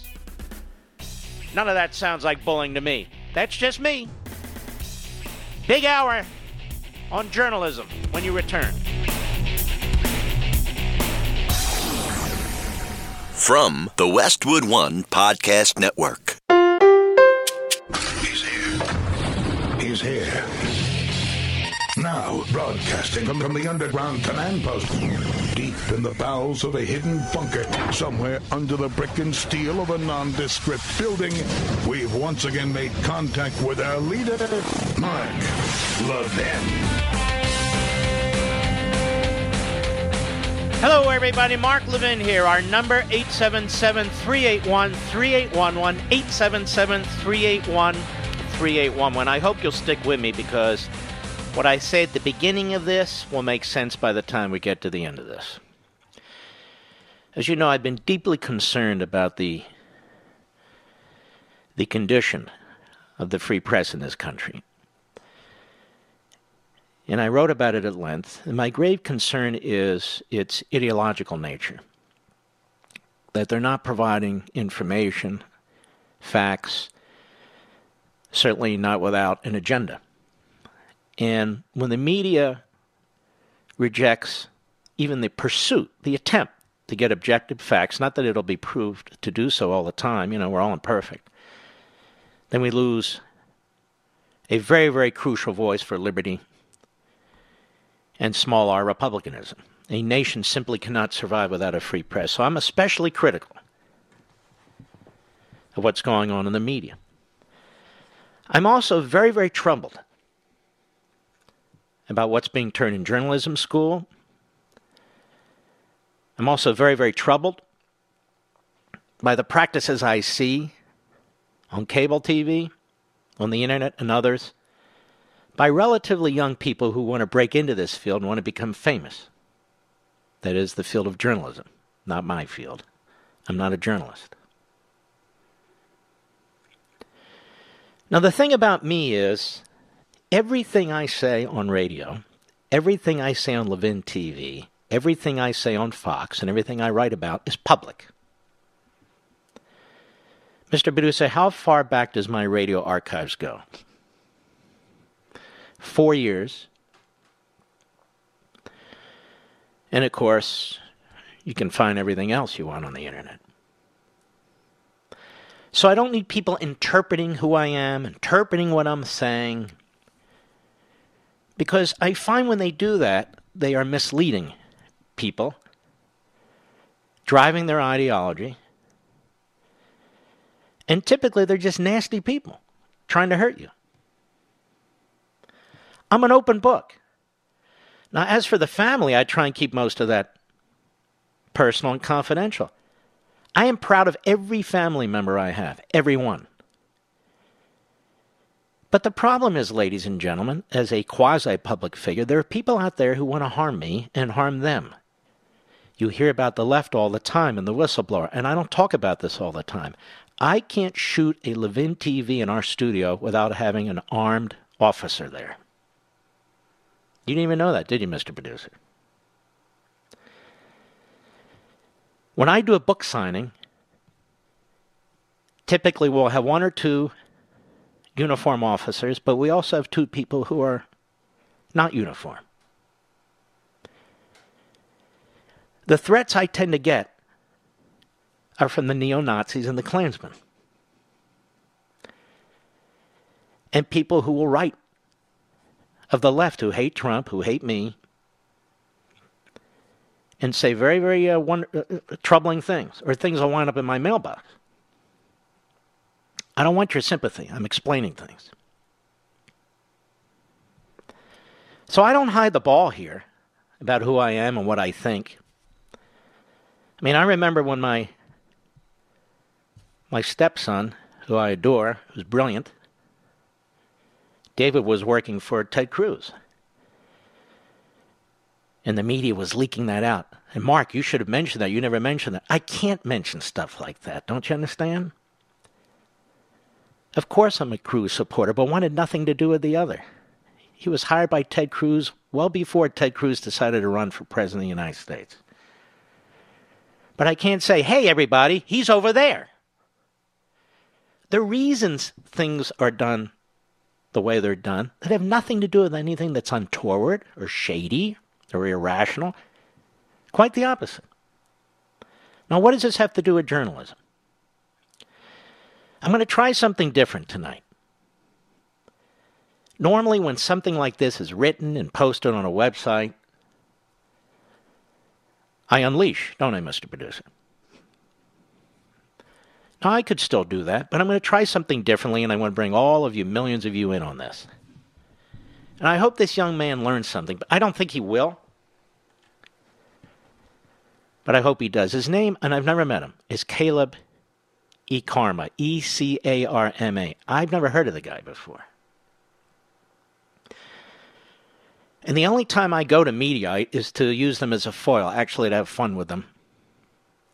And Dan Abrams, the guy that founded it, because they're so openly stupid, provide no content. They just run a bunch of clips and take little cheap shots, and overwhelmingly left-wing. They can take it. But Caleb Ecarma cannot. As best I can tell, he's in his low 20s, or he's new to this business. He used to write for the Daily Signal, conservative, with heritage. Used to write for the Federalist, one of the great websites, and so forth and so on. Now he writes for Mediaite, which is a left-wing site. And here's what he says in part. And by the way, I was told, don't mention this. All you'll do is give them hits over there at Mediaite. Folks, whatever it is. I'm not worried about it. The title. Remember when Mark Levin despised Donald Trump and his quote-unquote sleazeball supporters? Now, I had a couple of emails where this was sent to me, because I certainly don't look for this stuff. And this is the latest. You have Media Matters putting out attacks in the last week that I endorsed a local state Senate candidate. He was a friend of mine and spoke at a rally. There were other Republican candidates there, too. It was rather low-key. And I talked about that on the air. So they tried to come between me and Fox. Fox didn't care. I don't care. It didn't work. We know what they're up to. Hollywood Reporter pushed it. Daily Beast has pushed it at least 3 times. To what end? Try and get me fired? You're not going to get me fired. If I don't want to work there, I'll leave there. But we have an excellent relationship with our friends over there. But this is a big deal, you see. And so this young man, Caleb E. Karma, he piles on. He thinks he's gone to something. Maybe he'll get 5,000 comments over there at Mediaite. That's a big deal. Have a wonderful weekend. He starts this way. Mark, and I am using this as a lesson for others out there who want to get into the journalism business, and for Caleb, if he'll listen. Mark Levin has spent his week blasting conservative media contemporaries, Ann Coulter and Matt Drudge, for supposedly turning on the president. Now, first of all, I haven't spent the week blasting them. I was highly critical of them. I call it blasting them. During part of one show one day and even a smaller part of another show the next day. And I moved on. You have to be deaf, dumb, and blind not to see what's been taking place on the Drudge Report. Matt Drudge is a friend of mine. But I've been very disappointed in it. I'm not out to destroy him or his website. I said what I said and I move on. I've not cared for Ann Coulter for several years now. She turned on the Tea Party. She turned on Reagan, telling us Romney was better than Reagan. She was a big Chris Christie supporter. And so, again, it's nothing personal with me. I have nothing personal with her. We used to be friends. But again, I'm not going to sit here and be silent when the next thing she does, and it's headlined on the Drudge Report, she basically says, she hopes he's impeached or removed. I forget exactly what she said about Trump. Here we are in the middle of a constitutional battle that's going to affect our children and our grandchildren. This isn't a joke. So I expressed myself. I don't know why that's controversial. But this guy thought it was very important. He says, but not so long ago, the talk radio fixture and best-selling author condemned Donald Trump as a globalist hypocrite, mocked Fox News as a Trump super PAC, and firmly labeled himself Never Trump. Now, that's quite a lot of stuff packed into that sentence. I supported Ted Cruz. I'm just giving an example. Those of you who listen know, and you can also pull up the information. I supported Ted Cruz in the Republican primary. I became particularly angry over 2 things. Number one, then candidate Trump's suggestion that Ted Cruz's father was hilariously ridiculous, was involved in the Kennedy assassination. And of course the media thought that was great. They kept running with it. And the other was Roger Stone. Now, I'm not going to kick a Roger Stone when he's down. I've never liked this guy. And he's written some very vicious lies about me. And he had done it again. And I unleashed on him on the radio, and I said, that's it. I'm never Trump. He's Trump's guy. That's it. Donald Trump wrote me a personal note and said, he's not my guy. He doesn't work for me anymore. I don't feel that way about you. So it wasn't a matter of politics. It was a really sleazy thing. So I reversed course. I said, okay, fine. That's the way it is. Fair enough. That's what happened. So the Never Trumpers, people like Caleb, who want to make a score for themselves and others, keep saying I was never Trump, never Trump, never Trump. I was never Trump. That's what happened. What was it, Rich? 48 hours, maybe 3 days? I don't remember. Not even. I have a producer who's been with me from day one. Listens to everything I say. I always check with him. Didn't I say this? We look at it. We remember. Correct. Now he goes on. Levin, who now hosts a weekend Fox News show and the 3rd largest rated conservative radio program behind Limbaugh and Hannity, launched his all-out offensive after Coulter denounced the president for promising to work with Democrats and DACA, and Drudge prominently featured her comments on his influential news aggregation site. That wasn't the only reason. I explained myself, and I've explained it before. It's the litany of links and comments and attacks. And I'm not going to get into all these issues. I've discussed them. You want to go back, check them out. But he doesn't really say what I said. I've been very critical of this president on DACA. Have I not, Mr. President? Mr. Producer? He wants to give 1 million or so of them citizenship over time. I've said no. I don't agree with that.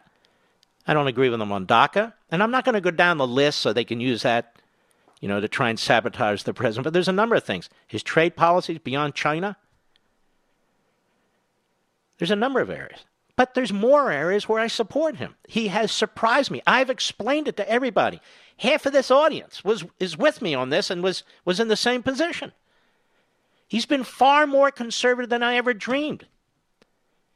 Look at him on Life. Unbelievable. Look at him fighting to secure that border. Unbelievable.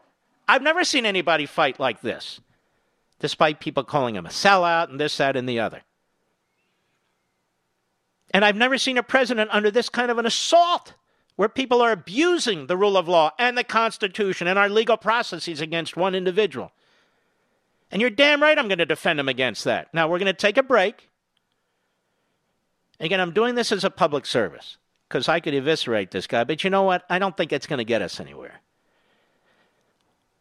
There's a lot of you young people who are conservatives thinking about getting into journalism. This kid was obviously a conservative, got into journalism. Now he's flipped.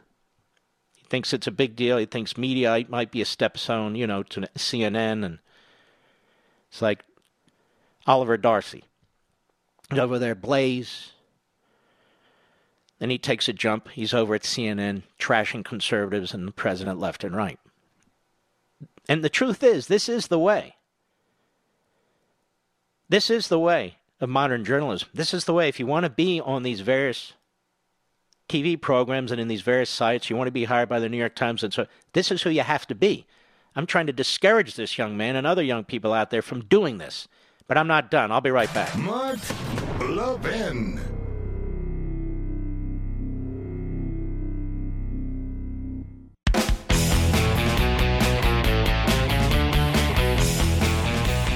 Now this fella, Caleb Ikarma, he goes on.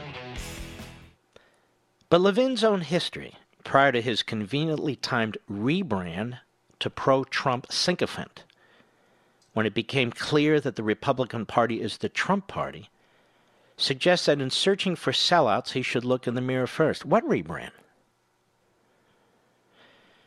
Later in his writing and others, they say, for ratings and for book sales. Folks, my ratings have been unaffected. We have sky-high ratings through thick and thin because of you. They don't understand this audience. They don't understand people who read my books or anything of the sort. You don't abandon this show. You didn't abandon this show during the Republican primary, when I was supporting Cruz and pounding away at Trump. And you're not abandoning the show now. So what does he mean by rebrand?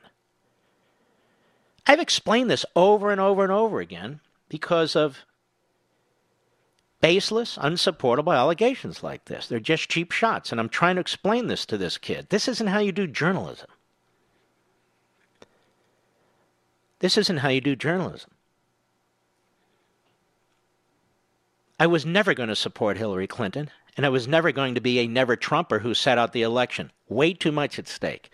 I had lived through Hillary and Bill Clinton. That wasn't going to happen again. Moreover, the President of the United States actively took affirmative steps to unite his party. He also gave a great speech in Gettysburg about conservatism. He put out a list of the kinds of judges he would appoint. I was skeptical. But I wanted him to get elected, and I wanted Hillary Clinton to be defeated. I don't apologize for that. There's millions of us who felt this way. Not rebranding. Rebranding what? Am I suddenly for open borders? Am I suddenly for eviscerating our military? Am I suddenly for criminals against the cops? I'm the only host that ever talks about the damn spending that's out of control and point my finger at all of them. I've disagreed with the president on Syria the way I've disagreed with Obama on Syria. I mean, I don't know how much clearer I can be, but that's not what this young man is about. He's trying to score points, and he's hoping beyond hope that this piece of media will be picked up all over the place. I don't care if it is. It's irrelevant. But that's what he's hoping. He wants to get noticed.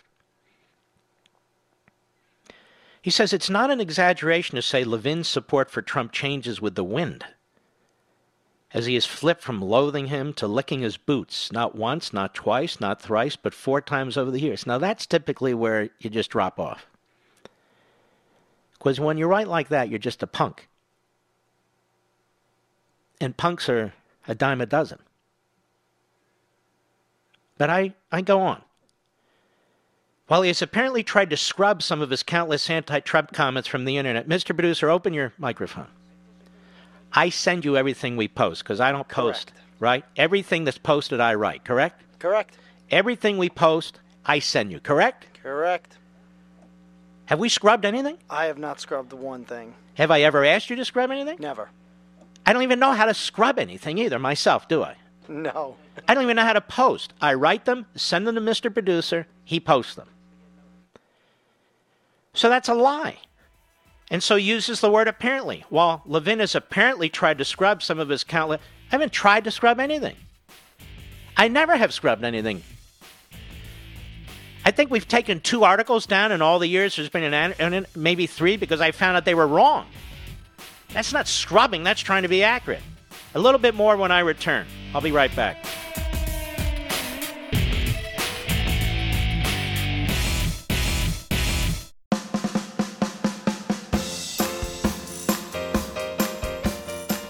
Mark Levin, the voice liberals fear most. And you can call Mark at 877-381-3811. I just think this kid Callip and other young people out there, you really need to think about what you're doing, what you want to become, what you want to do with your life. You want to be in Twitter wars the rest of your life? You want to twist the career of individuals and cherry pick their background in order to try and score points? It'll be very unfulfilling. Very unfulfilling. He later talks about my books that Donald Trump tweeted about the Liberty Amendments in 2013. And that I did Levin's Public 180 didn't fully materialize until after Trump promoted one of his books, the Liberty Amendments. He doesn't understand the publishing industry in the least, or how books work. And when you write something like this, he doesn't understand you. I've had 8 New York Times bestsellers. It's unprecedented. The last 5 in a row have been number 1. Many of you have purchased 1 or more of those books. You don't purchase those books to do me a favor. You don't purchase those books to put a few more shekels in my pocket. I talk about them at great length. I don't say buy a book because it's Mark Levin's brand. I say, here's why I wrote the book, and I talk to you about the book at great length. And you can go on right now at Amazon.com, look at Unfreedom of the Press, and look at the comments, almost 3,000 comments, 4.9 out of 5 stars. 5 stars. You can't create that. You can't force people to do things. And you're smart. Mark's written a book, I better buy it. I appreciate the fact that Donald Trump supported it. That had nothing to do with sales. It had nothing to do with Liberty and Tyranny sales. He didn't tweet about that. We sold 1.5 million copies of that book.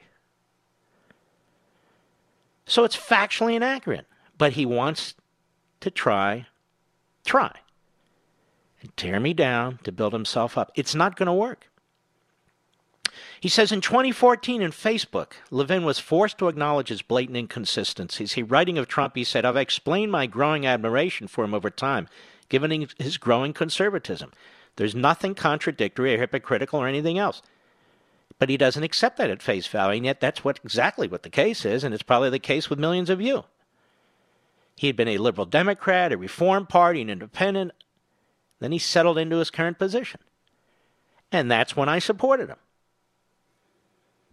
While their newfound mutual admiration enjoyed a honeymoon phase of close to 2 years, the Trump-incited conservative civil war in 2016 created more issues for the relationship. All right, this is a Republican primary. It was the Republican primary. At the start of the Trump campaign, the outsider candidate was under constant attack by moderate and hardline conservatives alike.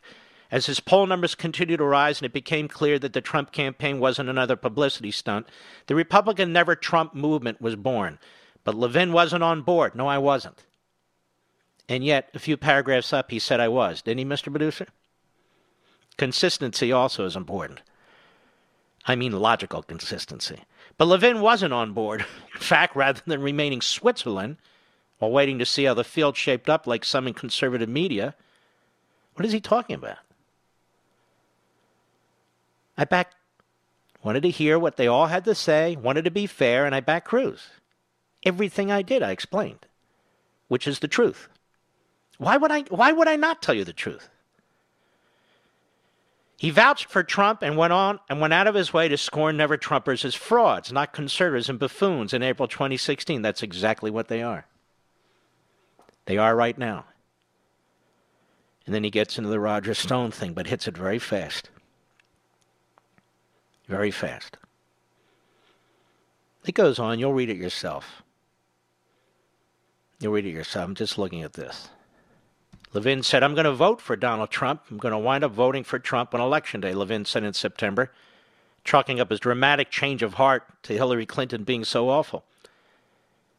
Well, it was more than that, as I explained before the election as time went on, and the president was trying to consolidate support, bring in conservatives, Reagan conservatives. That's exactly what he did, and he brought in millions of us.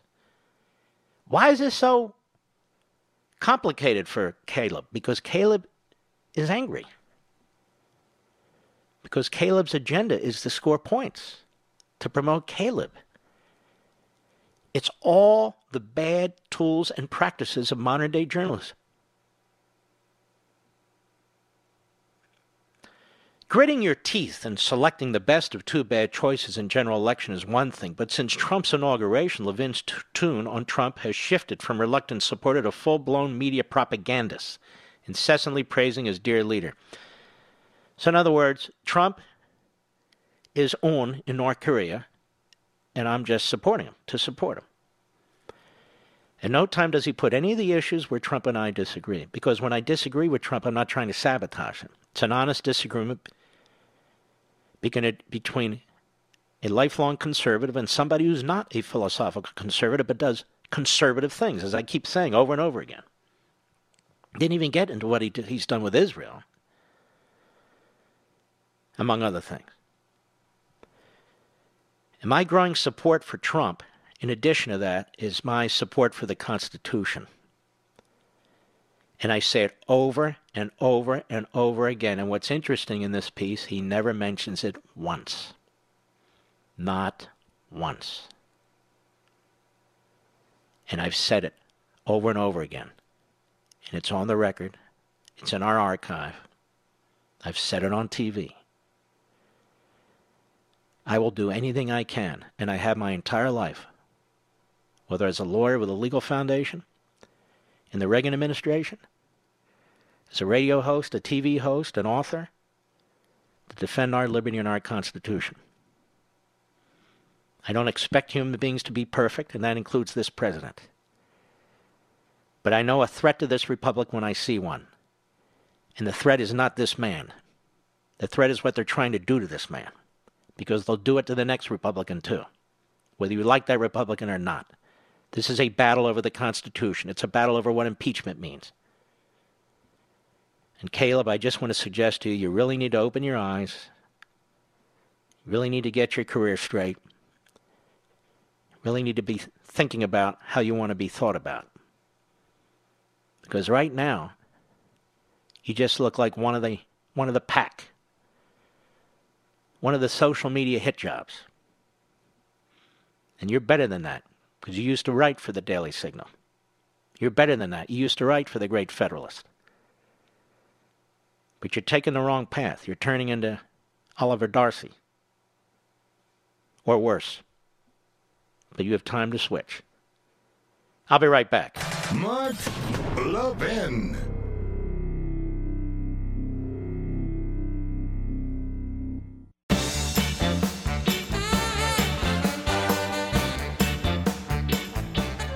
Well, we got a very, very busy weekend, don't you?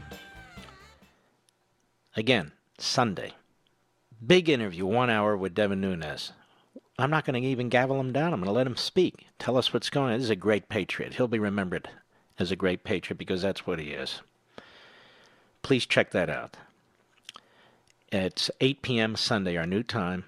That's Eastern. And looking something up here. And 5 p.m. Pacific. Okay. Now also, tonight, in 40 minutes, I will be on Hannity on Fox. I'm revved up, ready to go. I speed, it's true, from the Levin bunker to the Ronald Reagan studio, where we shoot Levin TV, where I'll do the Hannity hit at 9:30. So please check that out. It's just 40 minutes away. What else are you going to do? Nothing else to watch. And this is actually good. And then I'm going to be on with Cheryl Atkinson, right, Mr. Producer? And we've linked that up on my social sites if you want to take a look at that too. Couple things. When the choice is between bad and worse, it's time to look for a better alternative. Now, the two drug pricing bills we've been following are the Grassley-Wyden bill in the Senate and the Pelosi plan in the House. The Senate one is bad, but Pelosi's is even worse. Either plan, if passed, will be the first step towards a whole host of backwards, socialist, government-run policies. Both plans contain price controls on drugs, which effectively gives government the power to dictate prices. But the real world, price controls will threaten seniors' access to the prescription drugs. Price controls will also destroy innovation by severely cutting the investments needed for the next breakthrough treatments. Now, fortunately, there is some good news.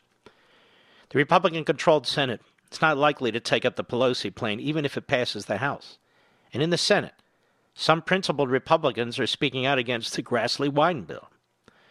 But all Senate Republicans need to stand up for sound, principled health care reform and not embrace leftist policies that lead to government-run socialized health care. Get the facts. Go to truehealthcarefacts.com, truehealthcarefacts.com, truehealthcarefacts.com. I meant to tell you also, cyber thieves are stealing American homes. Now, I know this sounds shocking, but it really shouldn't surprise you.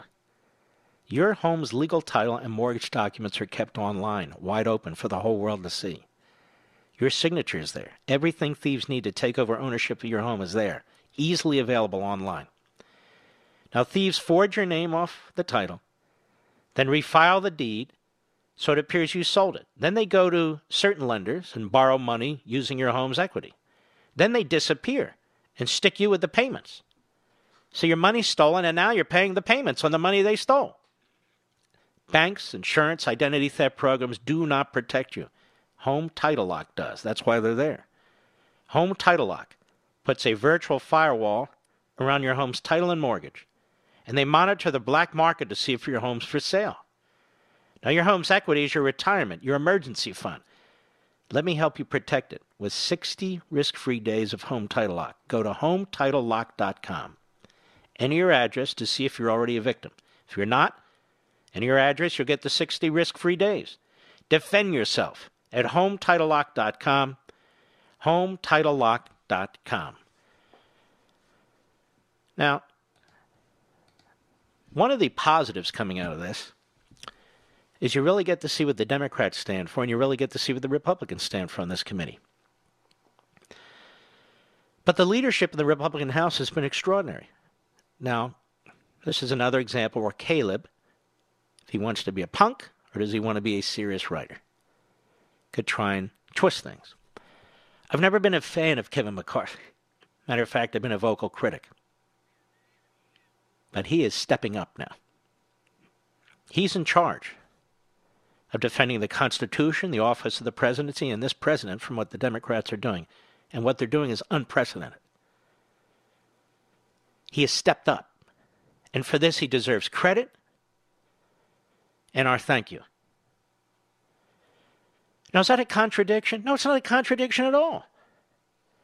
No, I'm a never Kevin McCarthyite. Never. Then you're irrational and you're not principled. If a politician is doing what you don't support, then say it.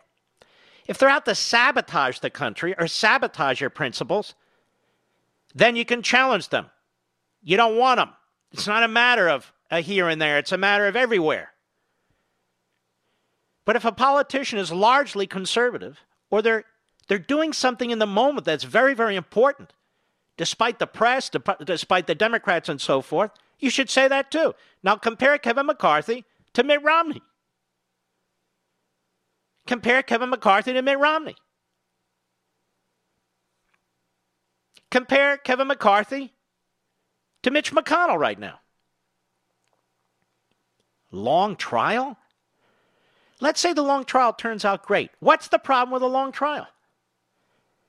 The Senate is now giving its approval, its stamp of approval, its good housekeeping seal, to an outrageously tyrannical process that was used by the House. They're creating bad precedent. Bad precedent for the future of the country. That's why you oppose it. Kevin McCarthy's fighting this. Mitch McConnell has no intention of fighting it. Just want to get the right witnesses in there, don't you know? It's unacceptable to me. There, I just explained myself. Has nothing to do with anybody endorsing a book or anything like that. It's all kosher, as we like to say. Well, it's Friday, ladies and gentlemen. We like to play America.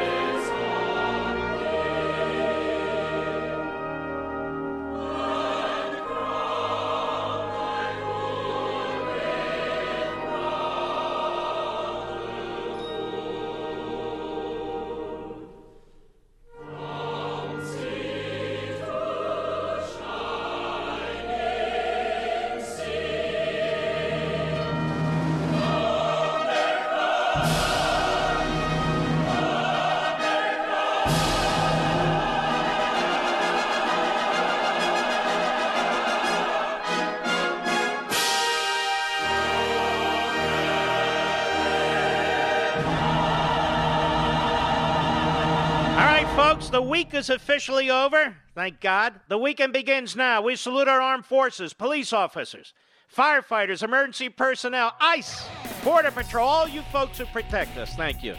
Good night, Spritey. Good night, Griffey. Good night, Pepsi. Good night, Smokey. Good night, Zelda. Good night, Gigi. I hate that list gets so long. And good night, Dad. Good night, Mom. And good night, Leo. Leo was my father-in-law for people who are interested. Be well, my friends, and watch us on Sunday and watch me in a half hour, both on Fox. God bless. From the Westwood One Podcast Network.